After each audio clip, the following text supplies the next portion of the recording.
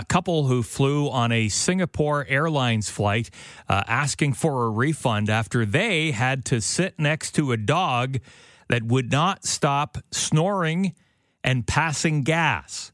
And they had paid for like premium economy. Yeah.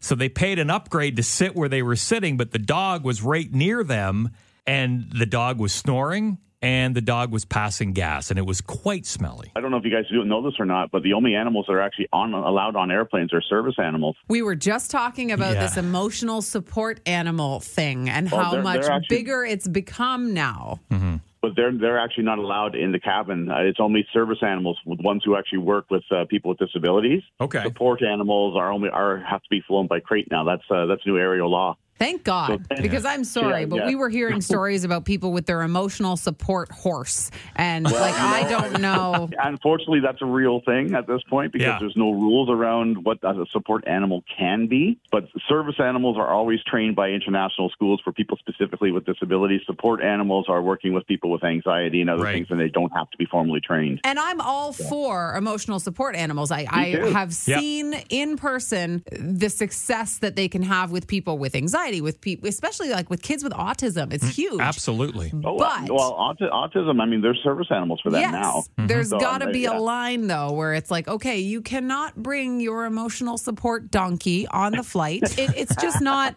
it just can't, like... But do donkeys pass gas? Because maybe that would be okay if they don't. No, but they do kick. So bad.